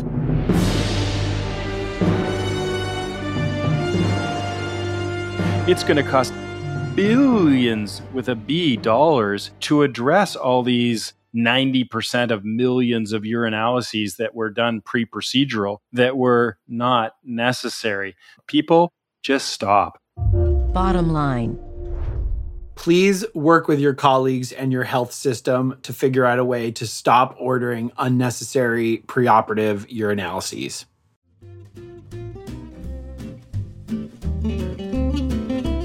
So this will be an interlude before number 9, but boy, you were full of piss and vinegar on that one. Yes. Paper 9. Abstract number 9. The association of inadvertent 9-valent human papillomavirus vaccine in pregnancy with spontaneous abortion and adverse birth outcomes. And this was in JAMA Open 2021. Steve, we've talked often about the efficacy of vaccines on PCMA. This study is to determine if there's an association between the 9-valent human papillomavirus vaccine exposure in pregnancy and birth outcomes. So they're looking at harms. And so we've also talked about HPV vaccination, usually talking about efficacy. So this is focusing on harm. This was a retrospective cohort study looking at the data from the Vaccine Safety Data Link, which is a large collaborative group between the CDC and a number of other healthcare systems like Kaiser Permanente. And the exposure, because this is a retrospective cohort study, the exposure was to the 9-valent HPV vaccination, and it was determined by using the electronic health record as to being done before pregnancy, and they define that as before 16 weeks prior to the last menstrual period, so 16 to 22 weeks. So if it was any time before that. Peri-pregnancy was defined as 6 weeks before the last menstrual cycle, and then actually during pregnancy did they get exposed to this vaccine. Now, they excluded pregnancy loss in under 6 weeks, and that's important, and we'll come to that later. Therapeutic abortions, ectopic pregnancies, multi-gestations, and exposure to at least one medicine that increases the risk of abortion or birth defects. So they wanted to tease those things out and just try to focus in on the HPV. The main outcome were spontaneous abortion, and that was based on medical record reviews, preterm and small for gestational age births, again identified by EHR and birth data, and major structural birth defects based on diagnostic codes. They identified almost 1,500 pregnancies, and about a third were exposed before the pregnancy, about a third peri-pregnancy, and about a third during pregnancy. When they looked at the exposure during or peri-pregnancy, so within 6 weeks, it was not, I'll repeat, not associated with spontaneous abortions, preterm birth, small for gestational age birth, or major structural defects. And when it comes to medical interventions like vaccination, we always must consider the potential benefits and the potential harms. And this study provides some data to inform the potential harm discussion. But the biggest limitation is that it's an observational study, and they can't control for unmeasured covariance, and they can only claim associations.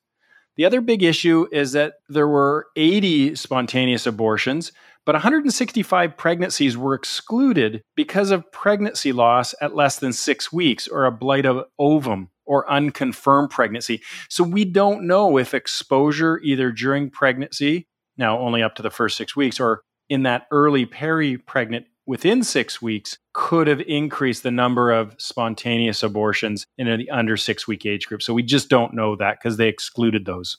Yeah, and it's very, very hard to study a rare side effect of a medication and related to pregnancy.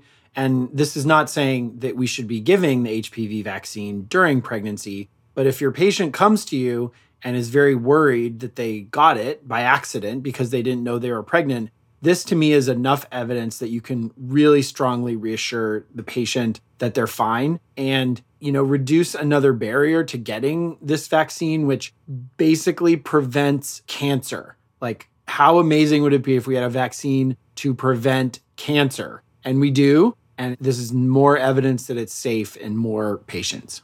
I like what you did there, Steve, with, really reassuring because, there can be a lot of guilt associated with that and a lot of, oh my goodness, and second guessing and if I had only known and those types of things. And I really want to lower the stress and anxiety of patients. And so being able to say, listen, we do have a published study that says you really don't have to worry. So I really like that aspect of what you said. Bottom line. This study represents weak evidence supporting the safety of the HPV vaccination during pregnancy. Paper 10. Abstract number 10, placebo, the unknown variable in a controlled trial. JAMA Internal Medicine, May 2021. I think we're both fascinated about placebo and kind of the mind-body connection and how strong the placebo is. Like in that epidural study, how strong the placebo, if you subject yourself to getting an injection in your back, you're really going to convince yourself that that's helpful. And so we talk about placebo-controlled trials and we talk about how, placebo is a strong effect. I've never seen an article that talks about what actually are the characteristics of the placebos. So I thought this was super interesting. We have to match the characteristics of the drug to be studied. We don't want to cause additional harm, but also they have to be indistinguishable, because if a patient knows they're getting an intervention, they're much more likely to think that it's effective. So it's really important the placebo is well matched to whatever the intervention is. And there's a great example in this article from an article that you and I talked about at the beginning of this year, Ken, for icosapent ethyl, which was a 2019 study, it's like a fish oil derivative. And so the placebo was a mineral oil that was meant to mimic fish oil. But then when they looked back, there was some concern that this placebo might actually be a little bit harmful.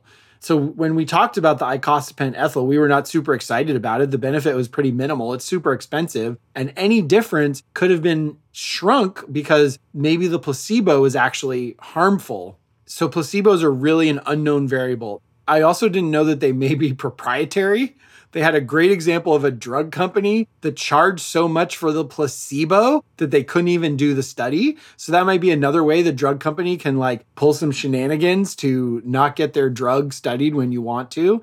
And journals do not require studies to disclose the contents of a placebo. Sometimes you can find the regulatory data to uncover errors, but sometimes you can't find the regulatory data. And there's another example of stuff in the oseltamivir flu trials, and that maybe the placebo caused GI symptoms. So oseltamivir, as we've talked about, is already marginal and has side effects, but the placebo might have also had side effects. So what the editors say here is the contents of a placebo is variable, and lack of knowledge of the contents could undermine clinical studies and even clinical decisions. Yeah, I think we need more transparency, not less. And this was a fascinating read. It's a quick read. It's only 2 pages. So I would encourage people, even if they've listened to this wonderful review that you just gave, why not pick up the paper and read those 2 pages? Because it was really good. I was looking at this going, this is just another way the pharmaceutical companies can game the system. Because, when we're doing this, we have a placebo in our head that's going to be this inert thing or something like that. And then they're testing an intervention, a pharmaceutical agent, and you want to see superiority. But if they can push that the placebo tilts it towards the other way, then the delta between the two becomes greater. And so you have game the system to find a greater effect size and can claim superiority. So I thought this was really an interesting way that, a placebo could be manipulated. And I mean, once you start getting down this rabbit hole, it can take you really far down. When you mentioned the thing about the oils and stuff like that, one of the examples that you have to watch in trials is when they have a placebo that you can unmask the treatment group. And, there's been a lot of talk in the last couple of years of, using isopropyl alcohol, those little alcohol wipes that we wipe the top of vaccine bottles and sterilize things with, to be used as an anti-nauseant. And so you crack open one of these little pads, you wave it under their nose, and you smell it, and it has that very medicinal smell because of the isopropyl alcohol. And what they compare these studies to always is the saline little pad. But have you ever smelt a saline pad? I mean, do you know which group you're in when you're taking that's strong stuff, that isopropyl alcohol? Boy, my nausea feels a lot better, doctor, compared to the person who got I got nothing, I smell nothing. It should be matched, right? So if they had some peppermint smell to it or something that would suggest that something active was being done, so you couldn't unmask the placebo. But this was a great pick. I'm glad you picked it, and I really enjoy reading it. And again, I would encourage others to read it as well. But it's super exhausting, Ken, because, we've been doing this a long time. I've been listening to PCMA for decades, and now I have another thing I have to worry about. Give us a break here. We're doing our best to evaluate articles, and now we have to even wonder about the quality of the placebo. Yeah, no, I'm going to have to add a quality checklist to my randomized control trials that, go, are these the patients I treat? Okay, did they adequately randomize them? Did they blind them? Was it placebo controlled? And then subtick, okay, what was that placebo? And what's in the ingredients? And do we have to mount some kind of legal action to try to Freedom of Information Act to try to tease that out of the pharmaceutical companies or the principal investigators, because they talked about the difficulty that it was trying to get, hey, I read your study. I'd really like to know what you used for the placebo. And it was like crickets. Yeah, so is your placebo as nasty as the drug, but not any or nastier? In the other direction. Bottom line. We may have to pay attention to the actual contents of the placebo in the future.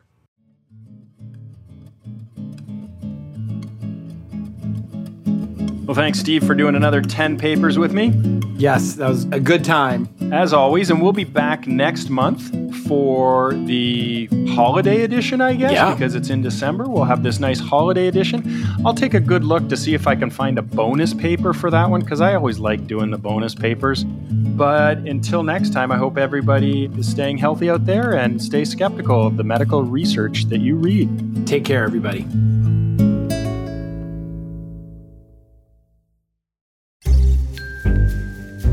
I think I can sum this all up. Summary. The summary. Let's jump into it with PCMA, and you are reviewing Ken's papers, Vanessa. That's right, I'm up first. PCMA, Article 1. Paper number 1, Risk of Progression to Diabetes Among Older Patients with Prediabetes from the JAMA Internal Medicine 2021. This study looked at rates of progression to diabetes for elderly patients who are identified as having prediabetes. Setting aside the very valid debate about whether prediabetes is a valid construct, this study showed that this particular patient population was 3 times more likely to die than to go on and develop diabetes. Paper 2 comes from the Sprint Research Group, the final report of trial intensive versus standard blood pressure control in NEJM. And first off, I can't believe it's been 6 years already since the Sprint trial came out. I recall debating their results with our good friend of the show, Andrew Bilt. We got into it way back then, holy smokes.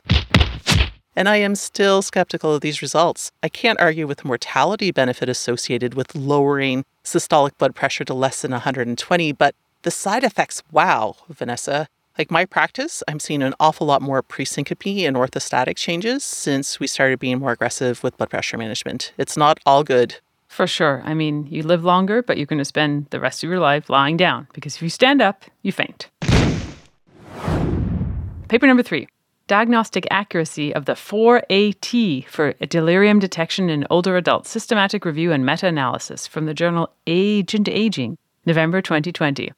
This tool, the 4AT, is supposed to help us detect delirium, but from this paper, it isn't clear that this will actually provide clinically relevant information. We will probably hear more about this topic in the future, so be sure to stay tuned to this channel, but I wouldn't be jumping onto this particular bandwagon right now. Stephen Kent's interpretation of this paper actually surprised me because our geriatricians endorse this wholeheartedly. We're moving to using this an awful lot in clinical care under their guidance, so I was surprised to hear it did not get the PCMA stamp of approval. We're interested to hear what other people out there think. Let us know if you've been using it and what your thoughts are. Paper 4, Ovarian Cancer Population Screening and Mortality After Long-Term Follow-Up in the UK Collaborative Trial of Ovarian Cancer Screening in The Lancet. And oh, how we all wish there was a good screening test or test for ovarian cancer. And it was very disappointing that in this study, none of the 3 arms led to improved ovarian cancer mortality. Whoever eventually devises a useful screening regime for this and other conditions like this really should be nominated for a Nobel Prize in Medicine. You heard it here first.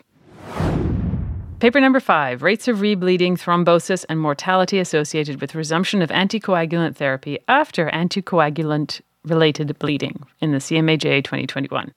This is certainly a question that I grapple with when I'm on the ward or in the clinic, because who wants to be the doctor who prematurely restarts the anticoagulant on the patient who is admitted with a big bleed?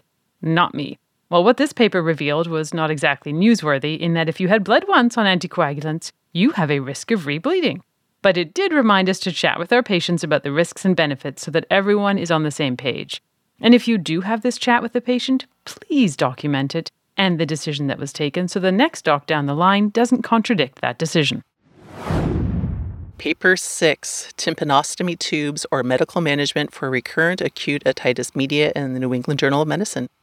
This paper showed that ongoing medical management rather than tympanostomy tubes could be an option for children with recurrent otitis media. And while there were issues with patient crossover between groups, this paper really could change practice. And as the kid who remembers losing out on a couple of summers worth of swimming because of tubes, this study makes me happy that maybe future generations of kids won't have to watch from the poolside chair or the beach towel as their friends have the time of their lives in the water.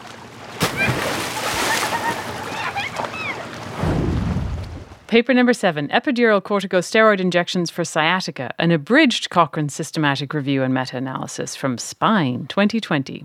This article in Spine was a systematic review and meta-analysis of epidural corticosteroid injections compared to placebo for the treatment of sciatica. It seemed that corticosteroid injections might be better than placebo for 3 out of 16 outcomes, but the quality of evidence in the studies was not great, and the number of studies was small, and there was a high risk of bias. So, our conclusion? No great evidence for the use of epidural injections for sciatica.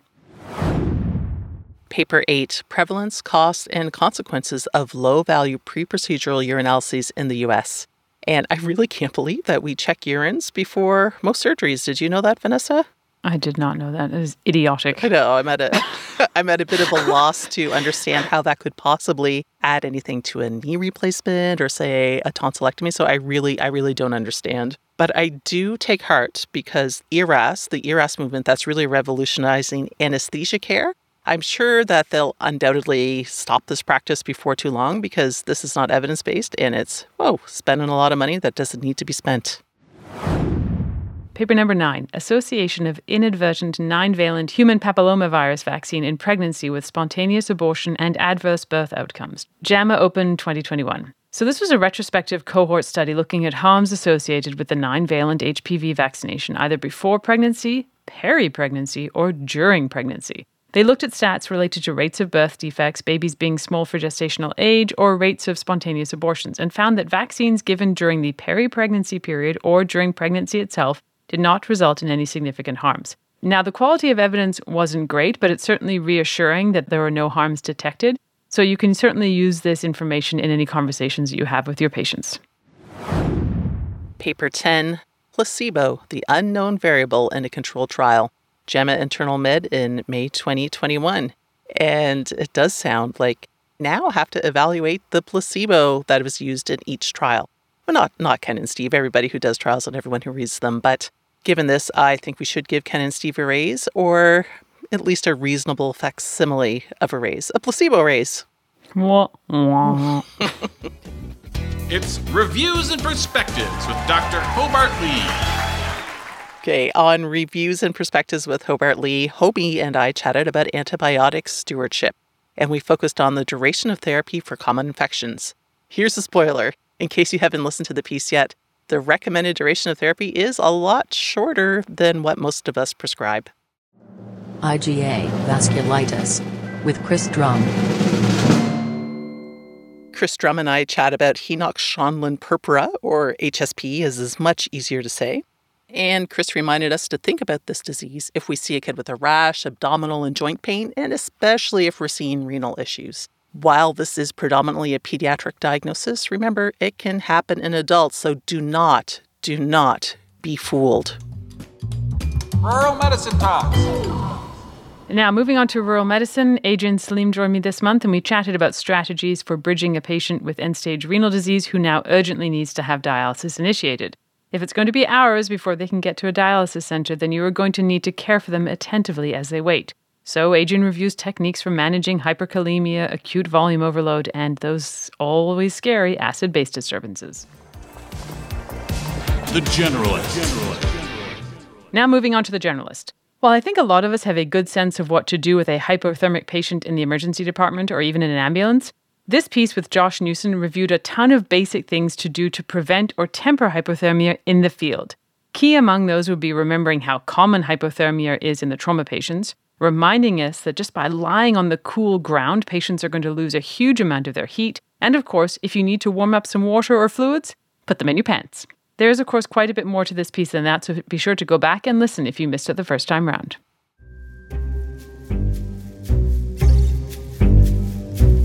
Well, that's it for us this month, but if you have yet to have your fill of CME, please head on over to check out MRAP Proper and EMA and all the other offerings that we have here at MRAP. That wraps it up for another month, Heidi. Thank you so much, and I'm sure we'll be chatting again soon. And until then, keep doing what you do, because what you do matters.